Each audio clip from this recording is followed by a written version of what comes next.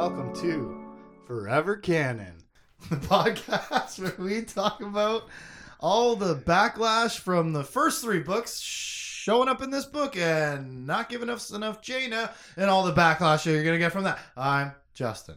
I'm Tim. And this week on Forever Canon, I am talking too fast. And I followed your timber with the I'm Tim. That whole complete gap was exactly the same. Copier. Yeah. Or did I pre-copy you? That's for you, Pete, even though you're not listening. This week on Forever Canon, we're going to talk about the book that we just finished in the last episode. By the way, happy episode 100. 100 Tim. episods. We did this 100 times. That's a high bar for us. Yeah. It's been a long commitment. 100 episodes, obviously.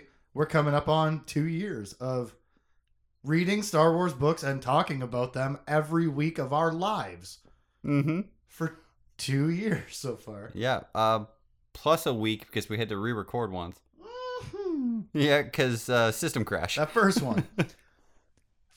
All the way back to episode 1. Yeah. Record that first episode where we're just going to talk about what we're going to talk about. Yeah. Like, let's set it up. Record it, sit down and chit chat, the three of us. And then the computer crashed like the next week. Everything was gone. Yep. So, we made it all the way to episode 100, where this week we're going to recap all of the book that we just finished, Fate of the Jedi, Book 4, Backlash, by Aaron Alston. And as always with our review episodes, the first thing I like to talk about is what's happening in the galaxy at large. What is the background against which our characters will be acting? The Galactic Overview. Chief of State Natasi Dalla grows concerned with the public opinion surrounding her political jousting against the Jedi. The people are growing more divided by her aggressive negotiations regarding the psychologically ill Jedi Knights. Morale is down across the armed forces, and General Jackson suggests the arrest of retired Admiral Cha Niathal and a kangaroo court for her crimes beside Jason Solo in the last Galactic Civil War. Dalla acquiesces, and Niathal takes her own life, further fracturing the Galactic Alliance Navy, a consequence likely foreseen by General Jackson working in conjunction with Senator Treen and Moff Leckerson to undermine Dalla and Jagged Fell alike. Meanwhile, Ben has phoned home to inform the Jedi Order about the grand-scale return of the Sith. Even that is put aside when Jedi Sar goes mad, triggering Dalla's standing orders for her Mandalorian mercenaries: attack the Jedi Temple, retrieve the Mad Jedi. They fail, and Dalla is forced to switch gears. Han and Leia Solo are conscripted to negotiate between the Galactic Alliance and the Jedi, which might be tough when Moff Leckerson implicates Dalla in an attack on Jagged Fell and the entire Solo family. Also, Prince Xizor and the Black Sun might be back, plus Luke and Ben are captured by the Sith. Anything else, Tim? Anything you want to add? That was fairly comprehensive. I think it was. Yeah. Long story short, the government is eroding beneath the feet and under the leadership of Natasi Dalla. Yeah, and that was a pretty extensive galactic overview for not a lot of galactic writing that we had got to read. Yeah. This book happened on Coruscant, a couple of pages, and then 300 pages in Dathomir. Yeah. That was it. That was all the places we went. And those were the only places in the galaxy that we talked about, really. Yeah. You know, we didn't, the Maz alluded to a few times because we were just there. There wasn't even a whole lot of like space travel to and from these places. It was just, hey, we're there. No, there was not a whole lot of movement. And to be honest, in about an hour, I'm going to come around to that. Okay. And I'm going to hammer it. But for now, that was pretty much everything that happened. You know, Dalla's been pushing hard against the Jedi. She's now being manipulated behind the scenes by this cabal of secret card players in costumes. Mm-hmm. And things are progressing very negatively. It's going bad for her. The Jedi are looking better. And there's cracks opening up throughout the government that, sneaky little weasels are trying to snout their little way into. Those Moffs. Or at least one of them. Why do they allow? Anyways, let's get to the journey of this book, Fate of the Jedi Backlash. And the characters that we love, our main characters for this story. Mm-hmm. This 9-book triple trilogy saga. The first characters we're going to talk about are Han and Leia Solo, featuring Alana. Or as I call them, the Solo parents, neglecting again. They all head to Dathomir to help Luke and Ben cause Sith. Yep. They bring the kid. Good or bad? What do you think? That's good. Yes. It would seem so, right? Yeah. They're like, you know what happened to our children? We had to spend too much time away from them while we were saving the galaxy and our family members. So we've learned our lesson. We'll bring her with us. Either way, they leave her unattended immediately. Yeah, with the droids. So what was the difference? You could have left her at the Jedi Temple with hundreds of very capable people guarding her. You could have left her with Jaina in your own apartment. You could have left her with Zach anywhere because he's back, and that's just a side note. Yep. Maybe I was thinking about this earlier. I was like, what if Aaron Alston thought Troy was going to hit that Zach note in his last book? Like, it got edited out or it got too long or whatever. And so he was just like, yeah, slip it under the rug. Because he seems to have written this, I swear to God, before the other book was done. Yeah. Or whatever the circumstances are, right? So either way, they learn nothing. They abandon their child. Again, grandchild this time. So that's better. Abandon her right away at the spaceport. Leave her on the Falcon with the droids. And they hire a crew to head into the forest to find Luke and Ben. Eventually they do. They find them battling Rancors and witches. Han sideswipes one of the Rancors. Leia hands off her lightsaber, and that's their way to victory. They join Luke and Ben at the boy-girl tribe party to hunt for the Sith girl that they don't even know about. Of course, Vistara. Mm-hmm. The party goes sour thanks to a Night Sister bug attack. Snakes also. Yes. But at least Han gets to use the flamethrower, right? He had so much fun with the flamethrower. That was a fun part of the party, Yeah. Before the party got busted up. Flamethrower. It's pretty fun. Remind me with a spray can and a lighter. Yeah. Well, and it's like after his flamethrower fun, that's it. They gotta go because they get a call from Alana and she needs saving. Mm-hmm. Why? Because you left her alone. That's why. I mean, that's why. Why does the child need to be saved? Because the child was unattended. Yeah. Being watched from the shadows by Zach and Taryn. Yeah. Left her with 3PO and R2. R2 always goes off by himself. As he does. All the time. Which he does. And 3PO is too trusting. Right. 3PO is trickable. Yeah. And R2-D2 is already enough of a handful for 3PO. So what are you doing? Yeah. Anyways, she followed R2 into trouble. Damn near got them all killed / dismembered. Mm-hmm. What would you call that? When you take Dismantled? Dismantled? Sure. I like that even better. Yeah, they all would have been dead if not for Zach. P.S. He's back. Mm-hmm. And Alana escaped all the mess by flying the Falcon. She is 8. Yeah, that was awesome. Allegedly. She escaped the spaceport by flying the Millennium Falcon, dragging the whole fence with her, cruising across skimming the tops of the trees, and then finding a meadow to land in that, 3PO said was safe or whatever that situation was. Yeah. She's 8. She got to fly the Millennium Falcon. Yeah, I'm jealous. Yeah, Han has a heart attack. And then they find out that Jaina and the Jedi Temple were attacked. They zip back to Coruscant to protect their daughter, only to immediately be snatched up into helping Dala find peace with the Jedi. And this part, their arc, was so disjointed, so dissonant. Yeah. It had no consistency to it. Like, for example, we bounce from leaving Dathomir / saving Alana, being to protecting Jaina, to accepting Dalla's offer, no matter how forced that may be. They jump from being scared for Alana to mad about Jaina to working with the government, who attacked your kid that you were just mad about and has a warrant out for your arrest as well.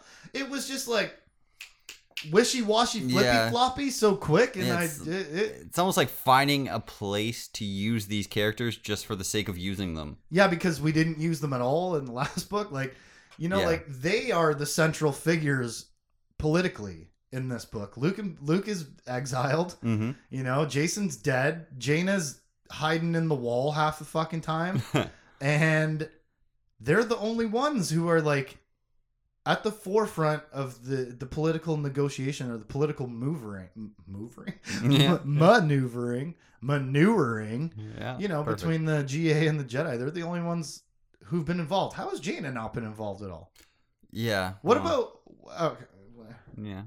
What about all the rest? Like, there's like so many Jedi in that Jedi temple who are content to sit underneath Kenneth Hamner and do nothing about nothing. About everything. And which is so crazy because so many of them are described as hard-headed or opinionated. Kyle Katarn, Kip Durin, Corran Horn. Yeah. Jaina. All of them. They're all very fiery. Self-motivated. Yeah. And problem solvers. But like, for some reason, Han and Leia end up the ones who are like put into this position because she is a former head of state. Han gets ignited into the military. I can't think of the word. Yeah, I didn't even try. Initiated. Recalled. Yeah. Rico. into active military. Was that a Starship Troopers? Yeah, it was. Yeah. Right. And then I also just said Mactive. Anyways, like they bounce and bounce and bounce. It's like they're chilling on Coruscant, and then they get a call from Ben, so they zip over there to help Luke and Ben. And then there's a problem to go help Alana. They go help Alana. And then there's a problem on Coruscant, so they go run to Coruscant. But it's like every time they're partially leaving things unfinished. Yeah, they don't stick around for the resolution kind of ever. Unsatisfying in that way, and also unmotivating as a reader. Yeah, I'm not so concerned as what they're doing because they're just going to move on to the next thing in a minute. And also, their emotions are all over the place. Yeah. Okay, I don't know how long the trip from Dathomir back to Coruscant is, but were you not just so mad that Dalla tried to kill your daughter with Mandalorians? Attack the Jedi temple that your daughter was in. Yeah, she wasn't the direct target. But like, you were so mad about that you just jumped across hyperspace. And then it's like you're forced to land outside the government building. She ushers you in. She makes you an offer you can't refuse. And then they walk out of there bewildered. Mm-hmm. Like, it's kind of empty. It just feels meaningless. Yeah. Because it's unmotivated. Or they're such short-sighted motivations. I don't know how to explain it. I don't know what I'm feeling, Tim. Well, and that's the problem. There's not enough time with them to feeling a certain way to get invested in what they're doing. Well, that was a really good point, man. They jump around so much. Even still, with all this jumping around, they manage to strike a deal with the Jedi that they bring back to Dalla, and that gets ironed out. And then, cut to them almost getting murdered at family dinner, and then they're very much back to being mad at Dalla, and that's a wrap. Like, that's the end of their story in this book. In this book, yeah. They jump to Dathomir and save Luke and Ben. They abandon the child and then have to save their granddaughter. Mm-hmm. They jump to Coruscant in a misguided effort to save their daughter and wind up working for the man. And then get angry at that. And then it seems the man tried to kill you all. Mm-hmm. I don't know. Their whole thing, their whole plot thread is just messy. That is an excellent word for it. Yeah, it's just they moved around more than the perspective of the entire story. You know what? Like, they went two places twice. Yeah, like I don't know. That was their whole thing, man. That's a wrap. They endangered a child. They saved Luke and Ben. They got mad. They got peace. They got mad again. Mm-hmm. And they're right in the middle of the Jedi and the politics, like we said earlier. Unlike the last series, which is a nice change of pace. Yeah. Because the whole time we were like, hey, where's that former president of the galaxy who's also a Jedi who could like help you negotiate things? Oh, that Carillion hero who's married to a Jedi who used to be president of the galaxy. Maybe you could use the two of them. You know, they were busy subverting. And now they're doing too many things. In this book, at least. Yeah, in this book, yeah. And I don't know, very little of a lot of things. Mm-hmm. What was your favorite moment of Han and Leia? Okay. The whole sequence of them with the Rancors and the Night Sisters when they first the side swiping, that's I'm a sucker for action scenes. Yeah, well, and Han Solo piloting, you know, and Leia doing Jedi stuff. Yeah, it's fun. Doing their jobs, what they're good that's really fun. I think mine was the flamethrower, man. Yeah, because it was that, and then it was the two of them quipping at each other, like, "Don't be getting any ideas." You know, his wife, like, "You're not getting a flamethrower," and he's like, "I don't know, I kind of like this." You know, that was good. I also like just the throw a penny off the balcony carelessly. Zach's back. Oh yeah, we got Zach. Let's give Zach a call. Huh. Cool. Our next character, keeping in the Solo family tradition, Jaina Solo, the Sword of the Jedi Temple. Aha! I knew that would make you chuckle. Jaina is told about the lost tribe of the Sith in a meeting with Silgal, who got a space mail from Ben. She chats with Jag about who tried to kill him. She's about to smuggle Jedi Sar out to the mists when the Mandos attack the temple. She babysits Alana. She sits in on Han and Leia's negotiations, saves her husband and family from dinner assassins. And then, next, in a full circle-y sort of way, chats with Jag about who tried to kill him again. Before the final scene of her popping out of the wall and having a chat with Jag about who's trying to kill him. She's in 8 scenes. 300 and whatever the fuck page book. Yeah. 8 scenes. The strongest Jedi in the Jedi Temple. She stars in 2 of them. The Mandalorians attacking the temple, standout star. The dinner time assassination, standout star. She stars in 2 of 8 scenes. 3 times, she's talking to Jag about his life. And the other 3 times, she is a silent or near silent observer of what other people are doing. Yeah. At least when she's talking to Jag, he's a major political figure, maybe? Yes. But let me break that down one more time. 2 times in this book did she do a thing. Yeah. 2 times. I was shocked when I went back through the notes and counted, because I label character names in the margin for these episodes specifically, so I can break down what each character did quickly as I'm flipping through my numerous handwritten pages of notes. 8 times she was in this book. And then I thought about it. 3 of those times are just literally just a few sentences of saying to Jag, "Who do you think is trying to kill you?" when he gets nearly assassinated in his flight simulator, and then after the dinner thing too. And then after he interviews Leckerson about who do you think should take over for me. Same conversation 3 times. Yep. And then she's at the plaza to pick up Alana, gone, even though warrant out for her arrest. She's sitting with Han and Leia while they're she's sitting in on the negotiations with the Jedi. And then there was like one other time what was the other goddamn thing I said? Whatever. Yeah. She's the most powerful Jedi in the temple on Coruscant, in the center of this conflict. And that's not just opinion, that is written in the book. That is, ladies and gentlemen, I would like to present you of the jury, ladies and gentlemen of the jury, a fact. Because that is one.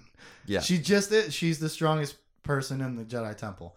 And she stands out and is given the battle scene. Yeah. Where, she's about to take the crazy Jedi off to the transitory mist, hide him out in the Hapes cluster with everybody else. And then the Mandos blow into the temple and attack everybody. But she even gets only half of that scene.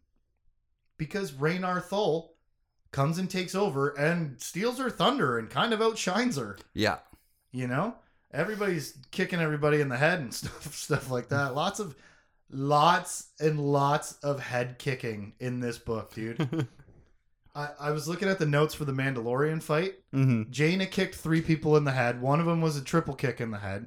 So, that's 6. Raynar Thul did it. And then I was cutting ahead to the battle on the hill. Ben's kicking someone in the head. Vistara's kicking someone in the head. I'm like, what? Where's your variety of action? We didn't catch it because it was spread out between the beginning and end of the book. Yeah. Action in the beginning, middle, and then action at the end. Just everybody's kicking everybody in the head because nobody has any better ideas, I guess. Or it is just the best thing you can do. It's effective. In the text, I mean, you write it as effective. You write it 55 kicks in the fucking head. I'll test it on my brother, see how effective it is. But man, 8 scenes? She stars in 2 of them? She's the focus of 2 scenes? Come on. What? R2-D2 had more scenes to himself. Maybe. He had a few. 3PO is in the book more than she is. That guy is incapable of doing anything right. Or really anything much at all. No, he can talk. What and why? Okay? What are we doing and why are we doing it? Are we saving her for the back half of the book to be a surprise hero? Like last time? Why?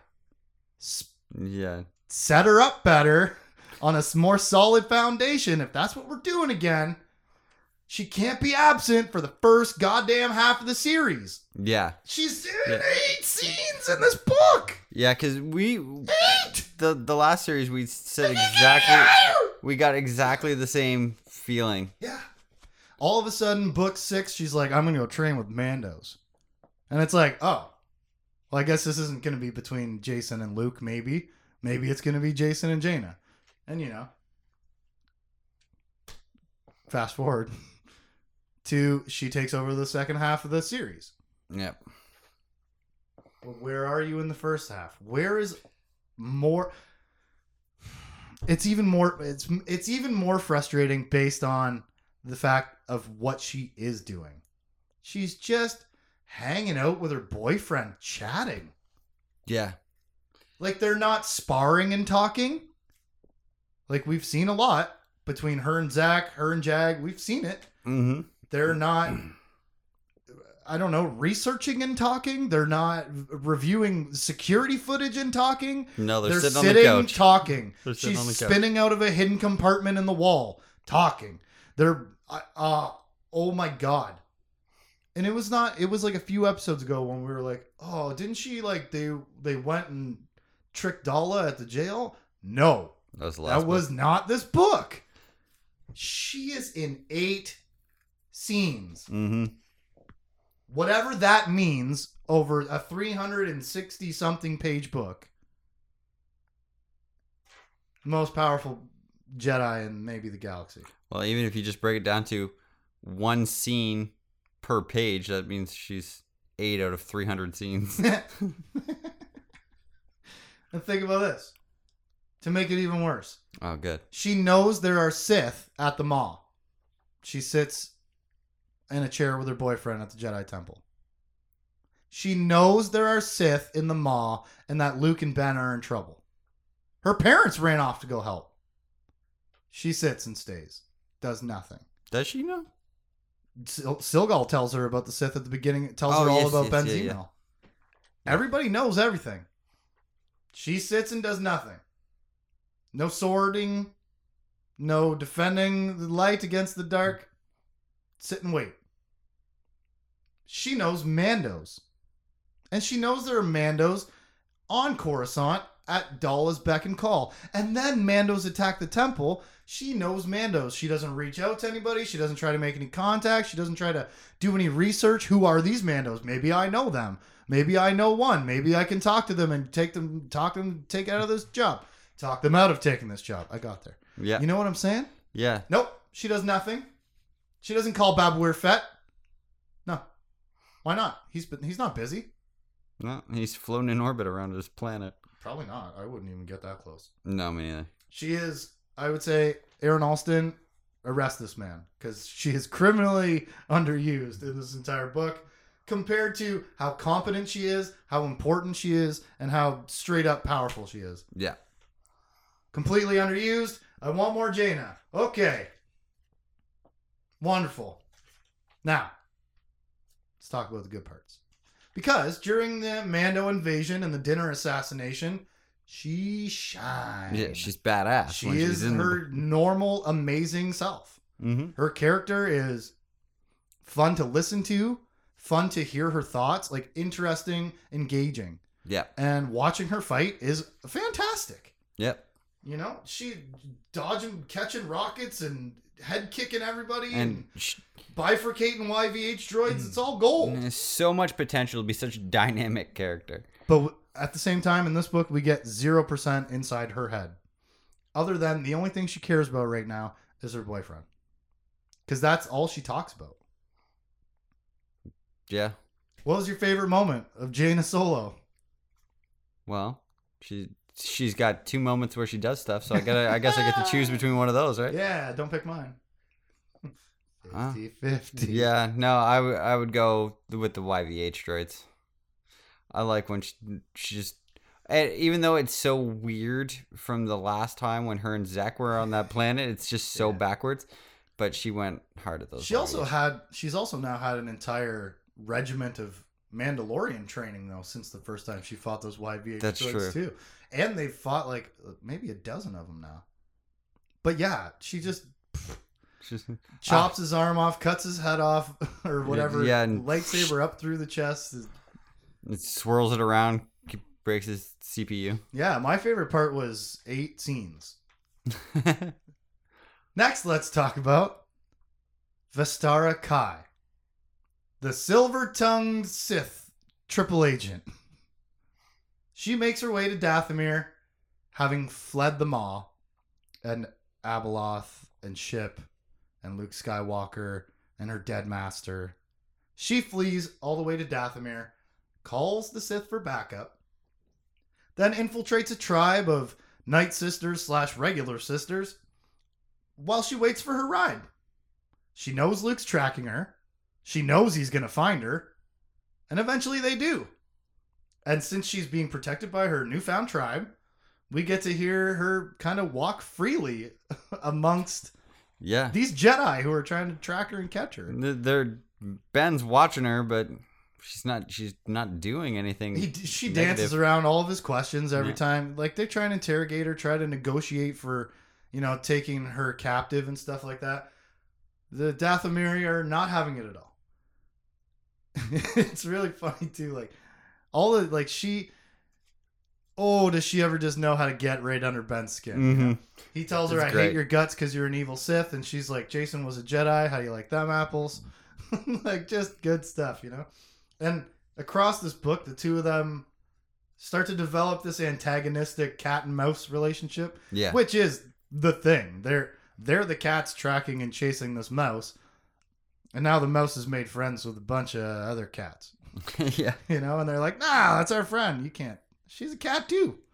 You can't take her. Anyway, so they develop this thing over the course of the book, and it's charged with teenage curiosity and the ancient Jedi Sith dichotomy dynamic, that they normally have, which is one must destroy the other. Yeah, you're bad because you're. But the two of them end up in this spot where, I don't know, they have an adversarial interest in each other.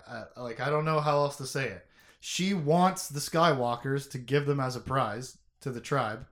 They want her to get in her head and figure out what the Sith are doing and what is happening. What is happening? They don't know. Yeah. So I like this, how very complicated her relationship is with Ben and Luke. This is a good way to, I guess, keep her out of their grasp, where Luke and Ben aren't just gonna fight their way through 30 people, innocent people of this tribe to get to Vistara, right? Mm-hmm. And so, she's using them as human shields, essentially. Exactly. She's hiding amongst them, and I don't know. I just kind of like the I don't want to say dynamic again. I like the atmosphere of the whole thing, where it's like your quarry is just within arm's reach, but for reasons beyond your control, she's manipulated her way into a situation where you can't reach her. Yeah. I like it. She's great. Let me see here. Eventually, Night Sisters attack everybody, as they do. Vistara saves Luke Skywalker on the hill. Question. Do you think that's because she wants to take him as a prize? Or do you think those are specifically her orders after having made contact with the Sith when she first got here? No, I think she wants to keep Or both. them. I think she wants to keep them for herself as a prize, rather than let someone else. She wants to do the killing or the capturing, not let someone else do it and take the credit. But the thing is, we know that it's not killing. We know, and we knew that from the last book. Yeah. They have no intention of killing Luke Skywalker. They want him so bad. And so how much of her saving him is motivated by what you said? Like, she wants him. She wants to be the one to deliver the treasure chest. Yeah. Like, look what I got for us, right? Versus how much of it is she was told to do that also. Having made contact or something. I don't know. Yeah. It popped into my head and I was like, something that the Skywalkers would be unaware of, that she's made contact with the other Sith and the higher ups in the ranks. Maybe she has a standing order to keep the Skywalkers alive no matter what. That until is a we get there possibility. to pick them up. Yeah, I don't know. It's inconsequential, but it was just an interesting thought that I had. She jumps off the hill to go save Luke Skywalker, who's about to be killed by a bunch of witches and rancors. And she uses Ben's lightsaber to do it. So cool. Mm-hmm. So very, very cool. When the Sith arrive to pick everybody up, Vistara's layers of betrayal are revealed. The triple agent thing that we were talking about before. And she's stranded on Dathomir once the Sith that come to pick her up are fought off and forced to leave. She's stranded right into Luke Skywalker's hands.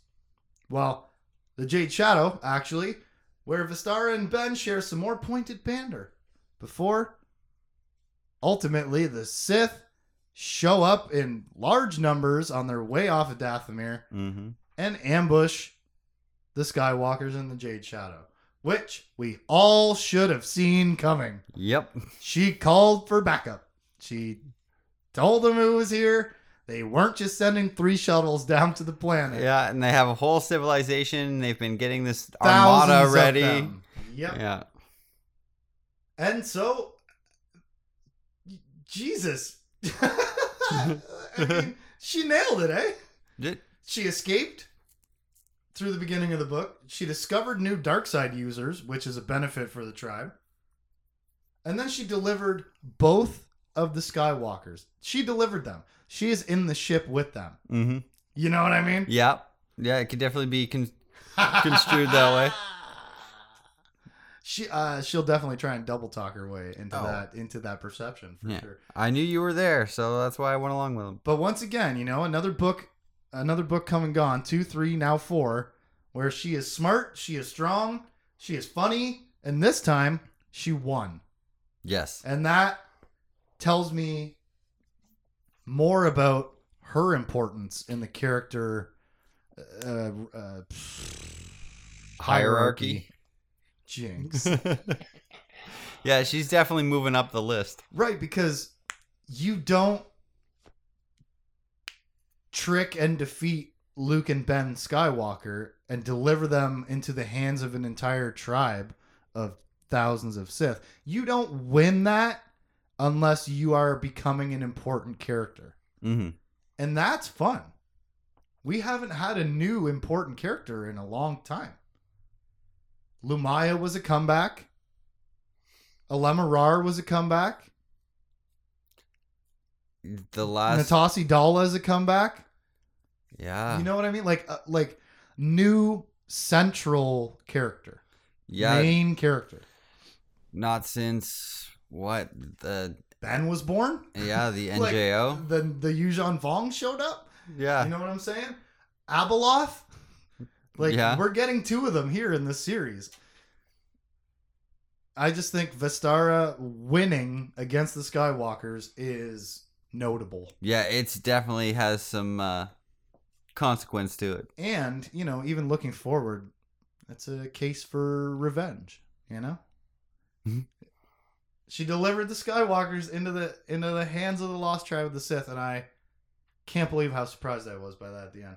Double surprised you, because you didn't even know it was the Sith. Did not at all. I feel so dumb about it, too.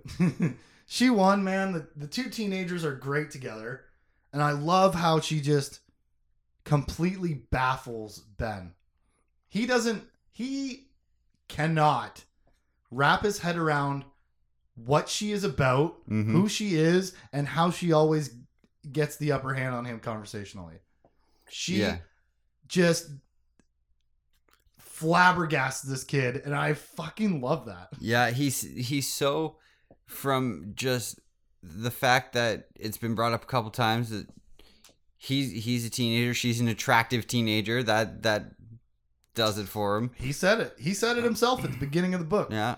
She's hot enough to get any ship she wants at the spaceport, Dad. And she can outsmart him in a conversation, even though he's relatively intelligent himself. She stood toe to toe in a lightsaber battle with his father. She's very capable. Yep. And so the two of them, whatever sort of relationship they're going to have, they're obviously being mirrored against each other. Yeah.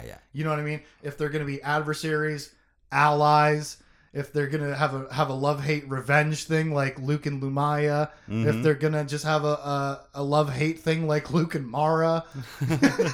It's the Skywalker tradition, man. Yeah. So I just think she's fantastic. What was your favorite moment of Vistara Kai? The reveal and subsequent betrayal of Haliava? Haliava. Yeah. When they're in the When they're in the forest, Yeah.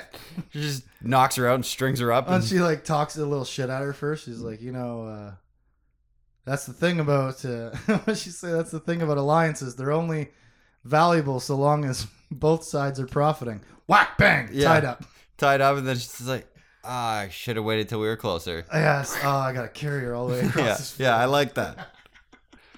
Which is funny too, because like as much as you see her winning and being superior and being intelligent, it's little rookie mistakes, right?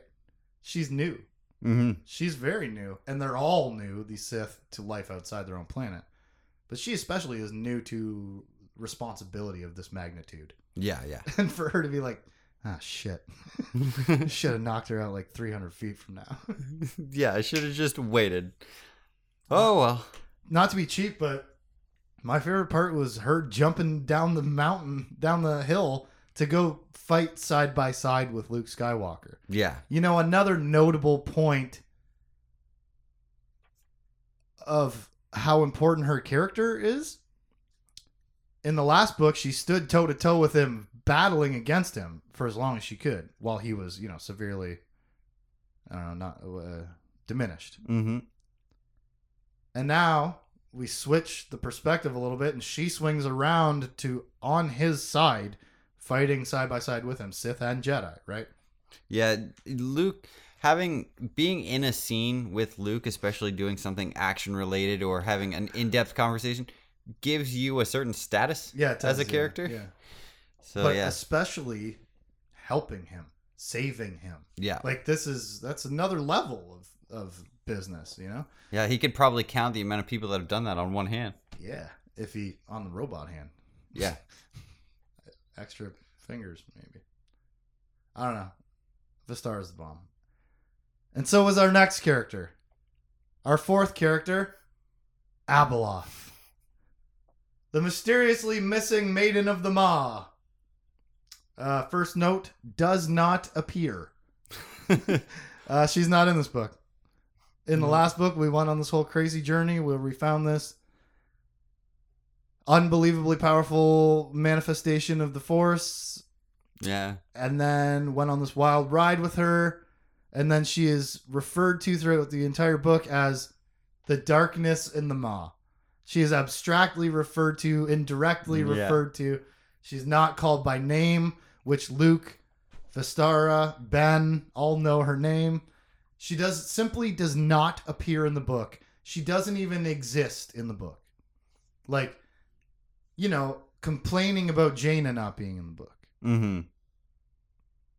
People know who she is still, even when she's not in the scenes. Yeah. Nobody knows who Abeloth is anymore or what she is, so I'm very confused. She does not appear. I have a number of questions that I want to ask you. Okay. And this is us hypothesizing. Oh, all right. Number one, where is she? Yes. Did she take ship? Would she even need ship now that she's off her planet? Could she just fly around on her own? Who knows? Ship is a powerful tool, regardless. That's true. And she can command him, absolutely. Use him as like a... But antenna? Is she in the Maw? Because he came into the Maw, so he knows the way out. Ship. Where is she and what is she doing? If you are Abeloth and you're obsessed with Luke Skywalker because he blew himself up with a magic pyramid focus on book 2. I would be looking... Book 2. Yeah. I would be looking for that same beacon that I felt originally, which might be throwing her off course. But that thing wasn't giving off any energy until he touched it. Yeah, it was like an amplifier. Yes. So it's not like a constant signal, but it's probably a ping in her memory, right? Yeah. So maybe she went, oh no. To the lizard people? To the Keldor? No, not the Keldor. What are they called? Oh, frick. The armadillo dicks? Yeah, the voice box boys? Yeah, the lickers. Oh shit. What were they called? The Taldore. Something. They're called Tal something like that. Either way, are they doomed? Because their whole religion kind of revolved around understanding these artifacts to understand the future, and also they were afraid of these beings that existed beyond the veil. Yeah. And as we found out in the last book, Abeloth was available beyond shadows. Yeah. And if So is she going to go be the destroyer? Like the Sith prophecy? Like what? I can remember almost everything about these people except for their goddamn names. Yeah, because they believed in the rainbow spectrum of the Force. What planet were they from? Those were the ones that were in the weird, like... Because you know what? I'm just so stuck on the Keldor who live on Keldor in the city of Keldor. I want to say it started with an X. Oh, God, I don't think so. Either way. Yeah. Where did she go and what is she doing? Because I don't care what this book thinks. She does exist. Mm-hmm. And there's so many questions raised by her absence. Questions both in the text, where is she, what is she doing, and out of the text, like, why? Is she not named? Was Troy late on his last book, on his third book? Was Aaron writing this one super early because he had a heart attack touring the first one? Why did he not have this information to name her by name? I have no idea. Yeah. I got nothing. Our next character. Yeah. Number 5, Ben Skywalker. Superior Savior Leadership Mode. And here we go. Now that we're reaching people who are in the same place, recapping some of the same things, but from a different perspective. They're tracking Vestara through the Dathomir jungles. Ben makes a couple comments about girls and how hot they are. Then the Rancors and Witches attack the first time, frying Luke and Ben's gear. Their lightsabers, their communicators, their speeders, everything. During the second attack with the sisters, Ben gets a hold of Leia's lightsaber, and it's immediately over. Because he's that goddamn good. He and Luke find out that Vestara is going to be at the boy-girl party, and they head there and immediately find her. And of course, Ben solves all the natives' problems. He leads them to bloody victories in battle, and while also spying on Vestara, competing in Olympics, and solving a cold case kidnapping. All in a day's work. A couple days' work. Yeah, it was a couple of days, for sure. A couple of nights. Like, because there were a couple of, at least a couple of attacks. Several nights. Yeah. Maybe over the course of a week to stretch it out as far as possible.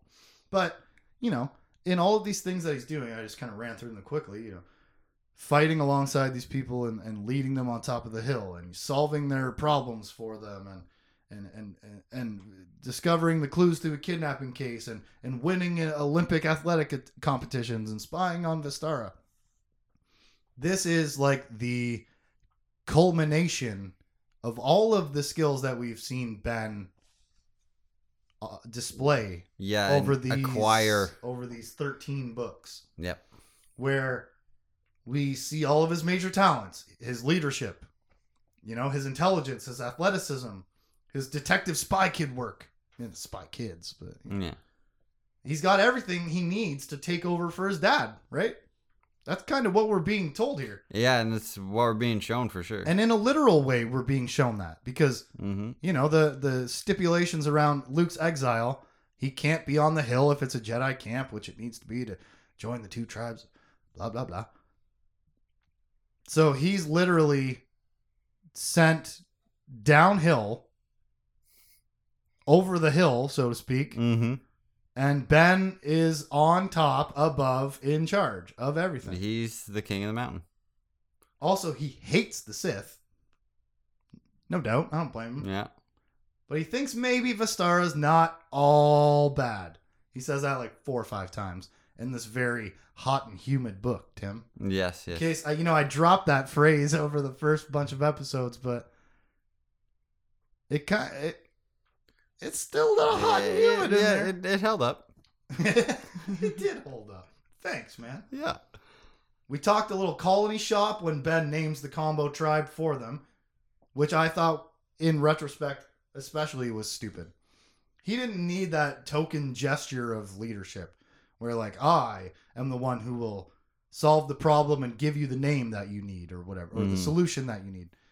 He already did tons of problem solving and leading and by example and by action and whatever.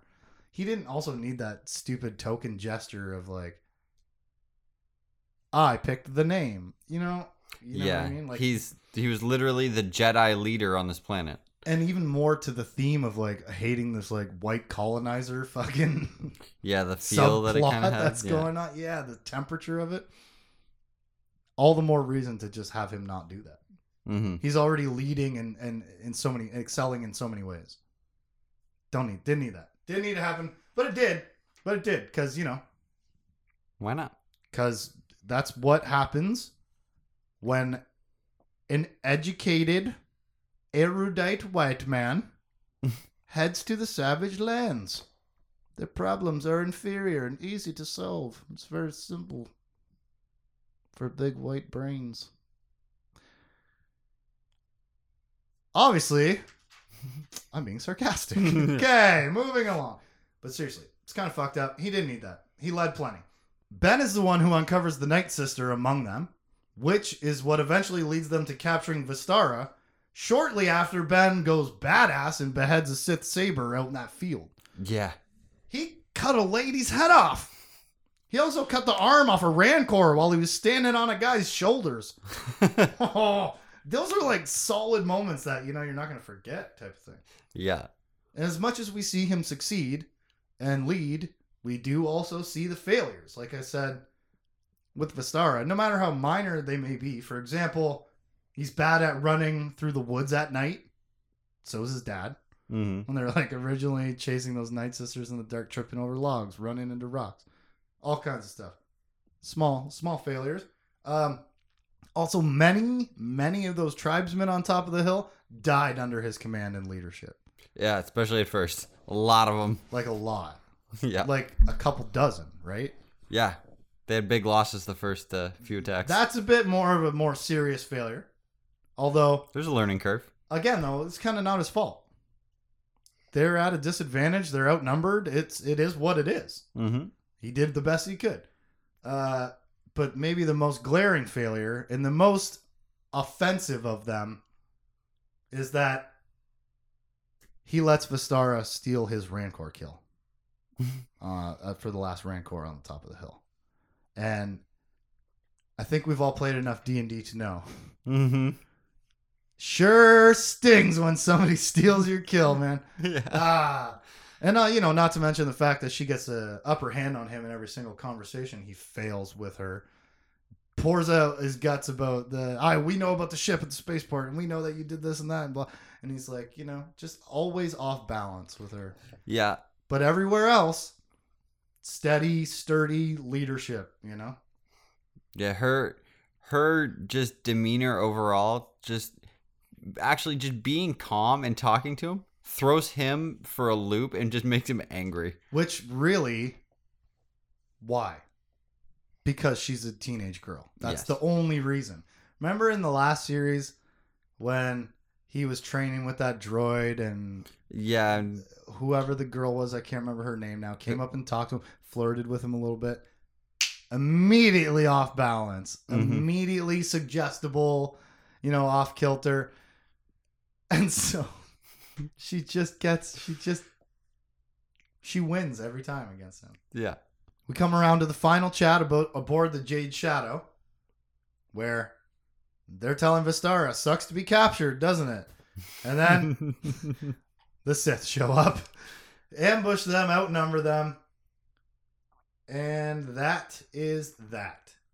And throughout this entire book, I think it's pretty clear, as we've mentioned several times, Ben is being thrust into that position of leadership. Yeah.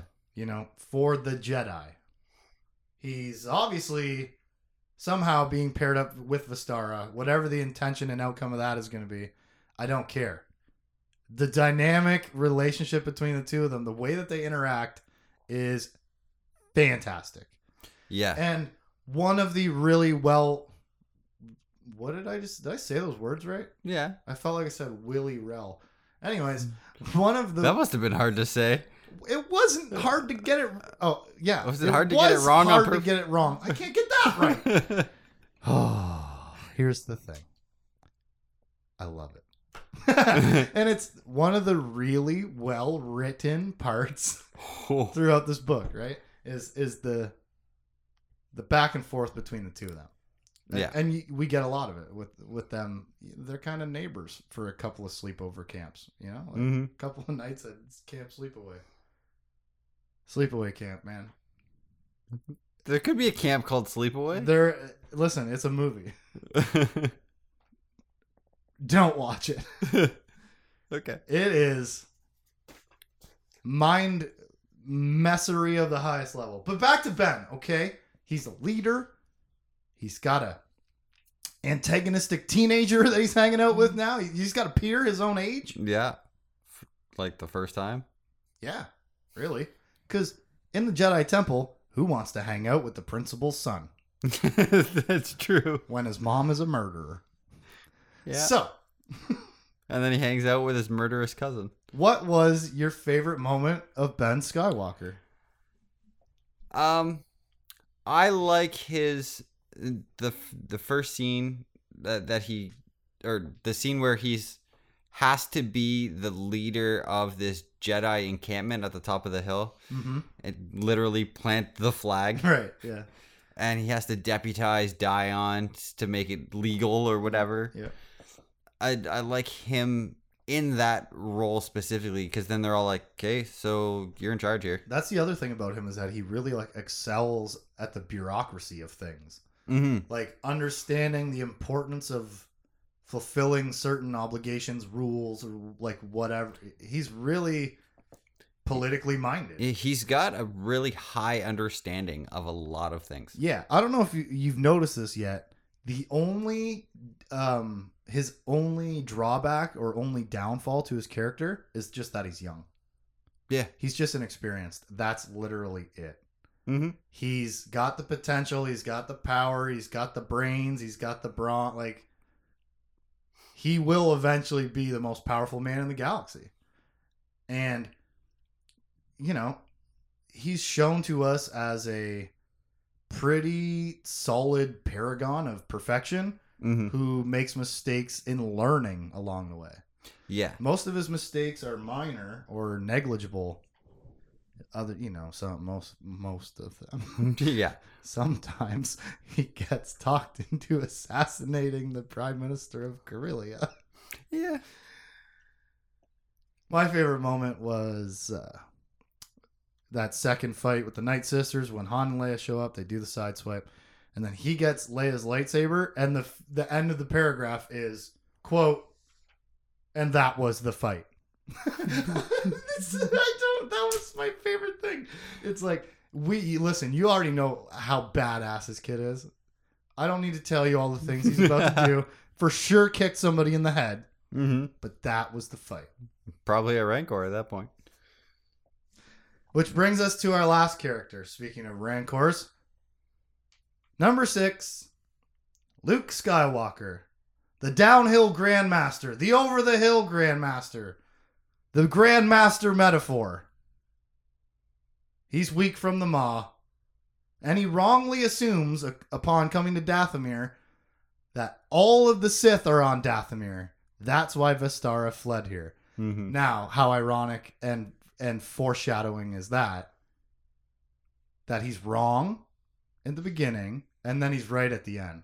Yeah. Because they are all here now, and you lose, sucker. It just took a week. You were ahead of the game. You know? It's a problem when you can use the Force and see the future. Things mixed you together. You never know what's real. Can't tell your dreams from reality. As they obviously pursue Vestara through the forest, as I've mentioned several times, even though I can't say it half the time, marker. Luke is clotheslined off a speeder by a Rancor. Rancor wearing armor. He tracks a Night Sister via jungle damage. Very cool. Mm-hmm. Interrogates witches. Competes in boring, repetitive Olympic trials. And faces the consequences of making men equal. And wins all the trials, too. Yes. Of course. Yeah. He's Luke Skywalker. Imagine if he had lost. He would only maybe lose to Ben or Vestara. If I'm writing. Those are the only two characters I would put on a podium next to that guy in this Olympics. You know what I mean? Yeah. Nobody else is important by any stretch, and that's why so much of this was vapid. Mm-hmm. Empty. Like the word used. 17 different Dathomiri tribes people named and supporting characterized in this throughout this entire book. Given description. One or two might ever carry forward. Good. Holyava, who is now a Sith, Mm-hmm. and whatever the dude's name who was from Hapes. Yeah. And the only other character in this book that Dion made a good appearance. He did. The washout Jedi. The washout Jedi. Deputy turned Sith killer assassin. That was awesome. Yes. Very awesome. But anyways, Back to Luke. Just regular stuff for Luke. Yep. Suffering from supporting the patriarchy, all that stuff. He's literally forced to be separate from everyone else so Ben can lead. He doesn't do much throughout the entire book. besides attack and defend. Yeah. You know, Night Sisters attack, he defends himself. There's bitches in the forest, they go attack. Whatever. He doesn't solve any mysteries. No. He doesn't gather any clues. He doesn't uncover any surprises. That's all Ben. Yeah. Mind you, who's on the cover? It's true. Ben Skywalker. So, it's his book, so be it. But Luke does nothing. He's largely just dodging rocks and lightning. Fights side by side with Vistara. That's great. He duels a Sith Lord while smiling at him. Also great. And then, as said before, Luke and Ben captured Vistara. The Sith capture them. And I'm just like, what did he really do? What did he really bring to the story in the present? Mind you, the impetus for the entire story on Dathomir is something that he brought from the past. He came to this planet, set up a Jedi Academy, made men equal to women, and now there's this civil war happening. Yeah. But what did he bring here in the present? Yeah, What did he do this time that no one else could have done? I couldn't think of anything, so I'm going to say not too much. Tracked Vistara by his blood for the first part of the journey. That was early. Used the damage of the forest. A couple of little force tricks. But that's it. That I'm sure if That's somebody it. else had the knowledge to do it, like Ben he could have teach done Ben it. if he ever fucking taught his son anything. You guys are alone in hyperspace for X amount of time all the time. Why don't you teach him all the tricks? Yeah. Just like for fun. Just pass the time. Hey, here's how, in case you ever need to track somebody who's very dangerous that's going to try to kill you and everyone you love, here's how you make your blood burn them. Yeah. You Here's know, how you like- track your blood. Here's how to use the Shatterpoint technique. But what does he do, man? Not too much. And like I said, it's all good. It's Ben's book. Yeah. I don't, not everybody has to do everything, every book, unless you're Jaina Solo, and then I complain constantly because you don't ever do anything in any book. Mm-hmm. Out of 4 so far. It's Ben's book. He's on the cover. Luke has just now moved that much further aside for Ben to step into his place. Like, that's what this book feels like for the two of them. Yeah. Is the first 3 books have been Ben is Luke's sidekick. Everywhere they go, it's the revered Grandmaster Luke Skywalker. And also, here's my son Ben. You know what I mean? Like when they go to Keldor and they have to do all those trials, and it's like, I'm not going to fight you. My apprentice will fight your apprentice, blah, blah, blah, because I'm the great Grandmaster. And then the second book, they do another thing. And then it's all led by Luke. He's the one interacting with the Yang T. Aha, we got there. He's the one in charge of that, all of those interactions and all of those decisions until he Just goes beyond decisions. Shadow. And then That is the point where and Ben then Ben starts is to make decisions. left to his own devices and pushed into leadership. And from that point forward, Luke is too weak to take the lead throughout the first part of this book. Mm-hmm. Then they're in the forest, and then it's Camp Jedi, and you can't be here. And so Luke is shoved downhill, and Ben literally plants a flag at the top of it.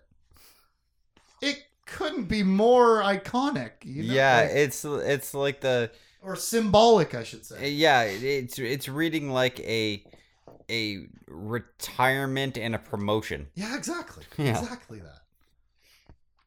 And so, even though he didn't do a whole hell of a lot, what was your favorite moment of Luke Skywalker?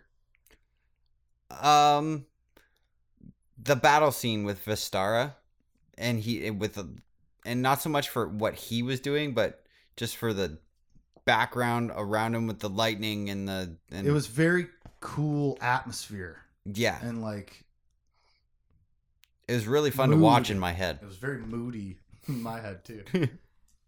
I liked all of his nostalgic Rancor fighting. Okay. One of the major moments where you fall in love with Luke Skywalker first is he fights and defeats that crazy monster in the basement of Jabba's palace, right? Yeah, that's true.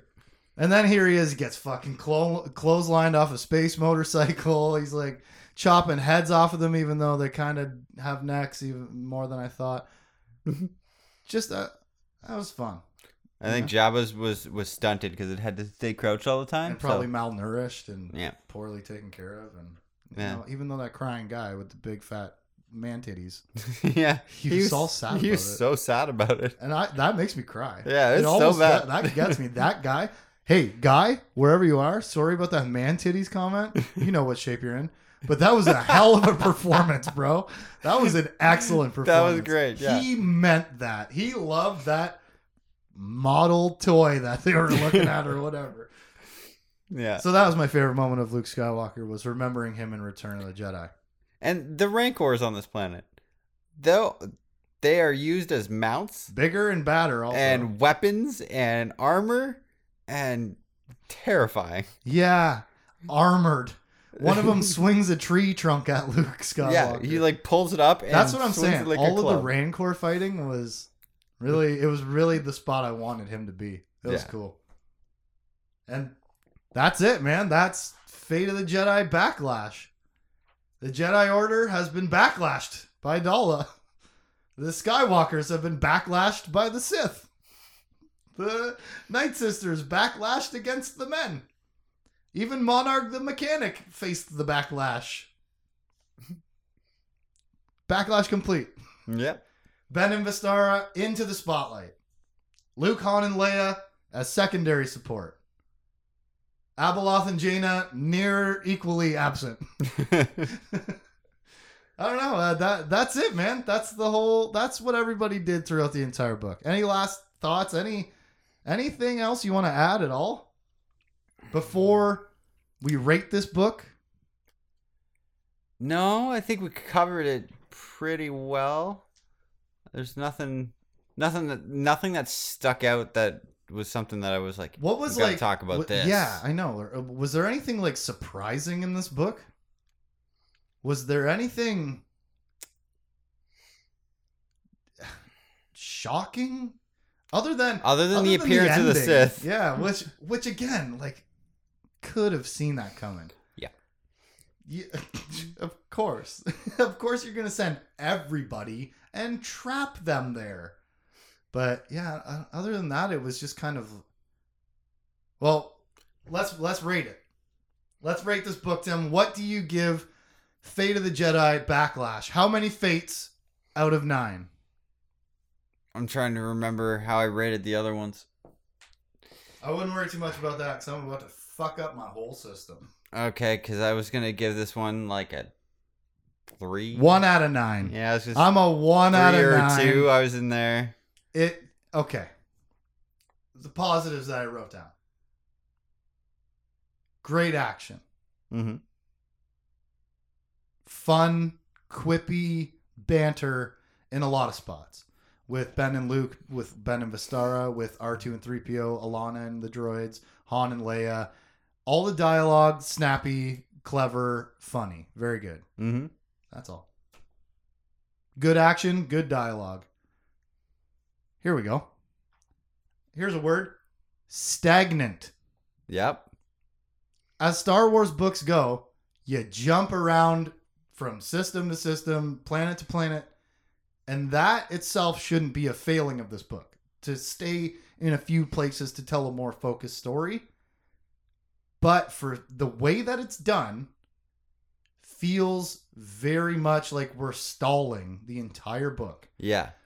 From the very beginning of the book, we know where Vistara is. And she's just beyond arm's reach. Mm-hmm. For the whole book. We're just stalled. We're not progressing the story. And what matters that happened on Dathomir? What matters for the whole story moving forward that happened in this book on Dathomir, where we spent 300 of 360 pages? The Sith showing up? Luke and Ben get captured by the Sith. Ben takes more leadership with his father. Ben and Vistara spend a little more time together. Everything and everyone else, it's background noise. Yeah, and even like when they're up on the hill and the battles with it was the same battle. Yes. Again. Yes. And again. Yes, dude. Oh, yes. You They just just nailed it. Threw an extra Rancor in here or Yep. there. Here comes a few Rancors and Witches, defeated. Here comes more. And then the next time, here's more. And then it's what they have and who they are, Yeah. but uninteresting for the 7th, 12th, 30th time. Yeah. Because that's what it is it's chapter 3, I think, when he gets clotheslined off the speeder. And they have they get zapped of that first lightning fight. Well, they have the same lightning Rancor witch fight. In like 12 chapter 30 or something? Dude, 12 more times. Yeah. It happens again when Han and Leia come to save them. It happens again 4 times on the hill. It happens twice before you get to the hill with the camp at nighttime. That's not Rancors, it's bugs and snakes. Okay, kind of different. I'll leave that one out. But yeah, multiple times on the hill. Into the forest to chase them again. It's Rancors and Witches. And then when the Sith show up, here comes the Rancors and Witches to fight the Sith because they're like, a man, kill him. And then here come the Jedi to fight the Rancors and Witches again, right? Yeah. Yeah. You are so right, man. Yeah, it's the same It was thing. the same fight over and over and over and over and over. All the meanwhile, we are ignoring Abeloth. Yep. We are ignoring the Maw to try to get that information out of Vistara's hands, that transport information. Mm-hmm. But just we're spending the whole book stalling. Yeah. Doing weird doesn't matter political stuff on a backwards planet or out of the way planet. How about here's how much it didn't matter. In one paragraph, the dude from Hapes says to Luke, "We're not going to tell you where the girl is until tomorrow when you win and prove yourself at the Olympics." Next sentence. Someone else came and took them over to the girl right away. If that is not absolutely emblematic of how much that shit does not matter. Yeah. Right away, it was like, nah, you don't need to do that. We're just going to, come on. Even though I was so bored with the prospect of prove yourself again for the 4th fucking book in a row. Mm-hmm. I get it. That's the journey that we're on here. But why Luke? Why not Ben? And maybe that is kind of the thing. In the first one, it's Ben who has to prove himself against the apprentice to allow access to the underground hidden civilization. He's the one who does have to prove himself. In the second one with the Yang T, I don't really remember how Ben had the impact on that. He didn't really. He got sent back to the ship and started going crazy. No, that was. Well, he was hallucinating about spiders and stuff. Remember? Yeah, that was on the way there. No. Yeah, that was on the way in. Yeah, you're right. When they actually got to the planet, they were mind melding with this thing, and Luke's like, "Okay, go back to the ship. I'll handle this." Yeah, you're not allowed to do any of this high level shit. Yep. Right. And then he did anyway. And then the third book, Luke goes off on his own. Ben has to step up, and it is handing off that leadership over and over again. But that's fine. But why? We move around Dathomir, but we don't move around. No. We're in the forest the whole time. We're on a hill for a minute, and then we're back in the forest. And then it's too much, too samey. And your point was goddamn illustrative perfect. The same Witch and Rancor fight over and over and over and over again. Sometimes they used the wind. Sometimes they tried to crush them with rocks. Largely the same thing. Yep. Here's some more complaints. No Jaina. Mm-hmm.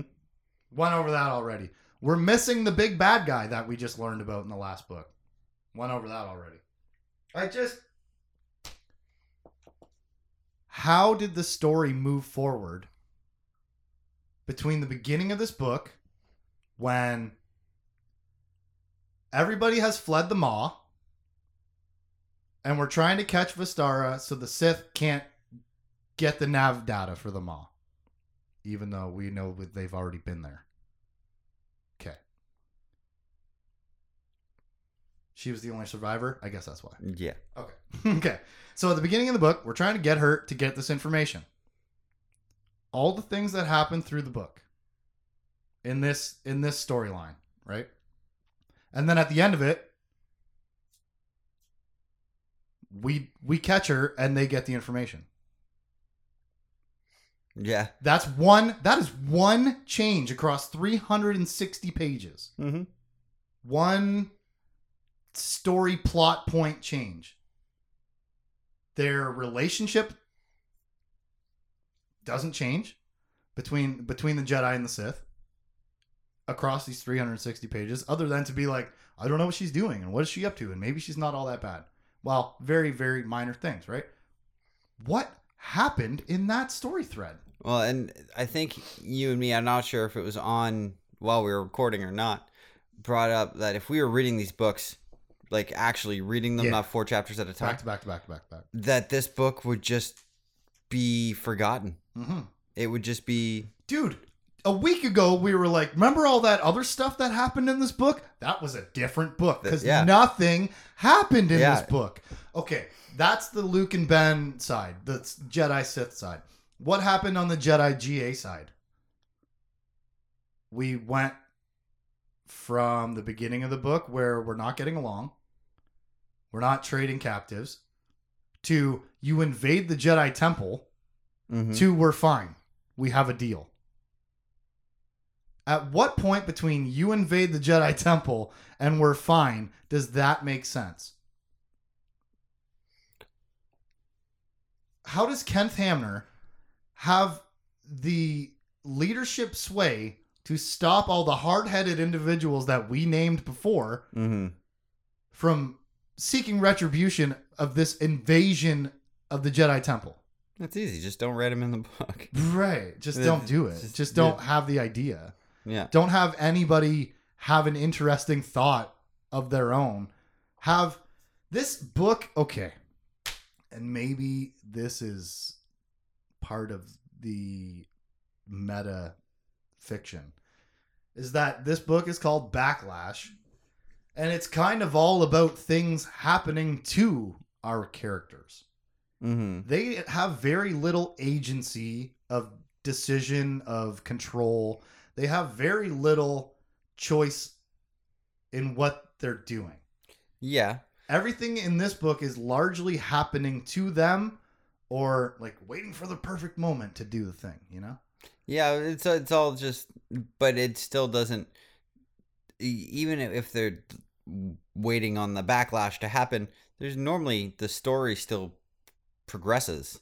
There hasn't, like you brought up, there hasn't been much of anything and happen. Maybe that's compared to the last book. Yeah, where we get into the Maw. The Sith get in the Maw. The Sith meet Abeloth. We go beyond Shadows, which is a fucking acid trip, mind-blowing thing.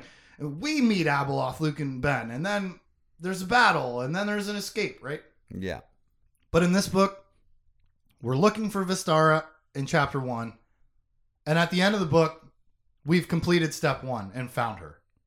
Like all of them finding Vistara and then getting ambushed by the Sith could happen in chapter 1. Yeah, it could have all been written. We're gonna hunt her down, meet up with her in orbit of Dathomir, as the Sith ships are coming in. Yeah, there is their whole travel, and then do the rest of it from there. Yeah, I don't know. It's impossible to know right now how much setup from this book is gonna come forward. But like I said, I think maybe 2 people off this planet could ever show up again, besides Luke and Ben and Vistara. Yeah, you know, it all feels inconsequential, and the whole book just felt like stalling.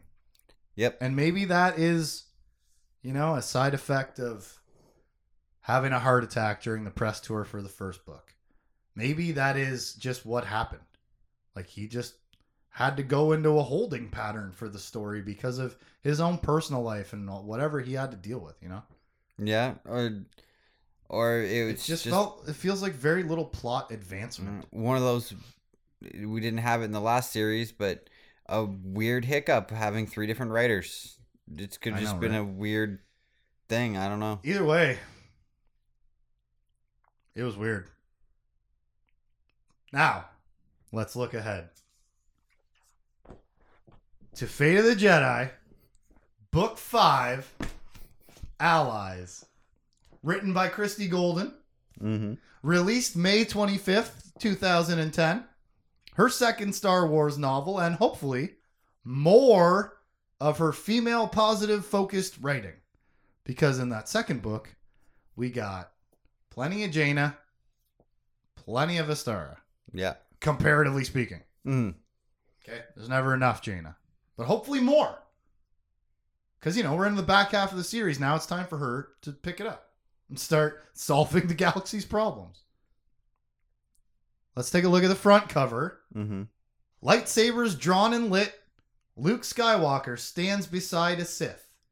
Not facing off, but side by side, seemingly looking out in the same direction.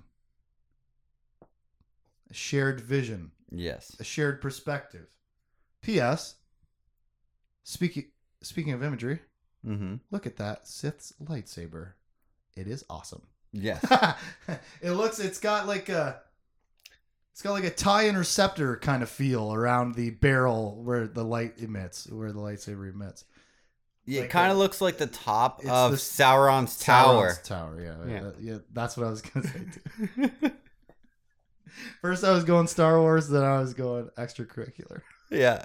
But absolutely. It looks awesome. It looks great. And I'm sure that imagery is on purpose to evoke that evil villain feeling, right? Yeah, and like the pointed edges and sharp lines of it that's very Exactly. aggressive. Threatening, yes. Aggressive. Let's read the back cover. Is this your first time reading the back cover? It's the first time flipping the book over, man. Well, prepare for this. All right. Only one thing could unite the forces of Jedi and Sith. An enemy far deadlier than both. Okay, we talked about this in the last cover. Bit of a spoiler. Yep. Bit of a jump ahead spoiler when we just left off with them in peril. Yeah. Only one thing could unite the forces of Jedi and Sith. An enemy far deadlier than both. What began as a quest for truth has become a struggle for survival for Luke Skywalker and his son Ben. They have used the secrets of the Mind Walkers to speak with the spirits of the fallen, risking their lives in the process. They have faced a team of Sith assassins and beaten the odds to destroy them. And now, the Death Squad's sole survivor, Sith apprentice Vistara Kai, has summoned an entire fleet of Sith frigates to engage the embattled father and son. But the Dark Warriors come bearing a surprising proposition that will bring Jedi and Sith together in an unprecedented alliance against an adversary more ancient and alien than they can imagine. For in the treacherous web of black holes that is the Maw, the Skywalkers and their Sith allies will have to fight an unimaginable evil, and Luke will be rocked by a staggering truth. Bum, bum, bum! Now, I don't like that right away. They're like, hey, friends. The Jedi and the Sith gonna unite. It's the first sentence of the back cover. But then again, the title of the book is Allies, and it has Luke Skywalker and a Sith buddy hanging out on the front. Yes. If you just pick this shit up off the shelf, and you're like, what the hell's going on in the front of this? And maybe you don't put together, they look like they're teaming up. And then you flip it over and you're like, Jedi and Sith unite. Sold. Yeah. It's marketing. It is what it is. But listen to that little summary. Joining forces, Tim. Mm-hmm. No pun intended. Unimaginable evil in the Maw. Abeloth? Not named. Nope. Purple light? A staggering truth for Luke? Yeah. What will it be? I'm so interested.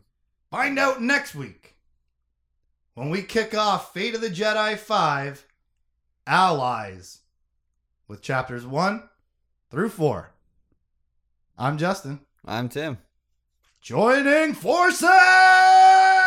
Alliances. For any comments and questions, you can hit us up at forevercanonpodcast@gmail.com. Forever Canon Podcast is a Jay Plazer production. Catch us on Facebook, Instagram, Twitch, Twitter, and YouTube at Jay Plazer. Check us out.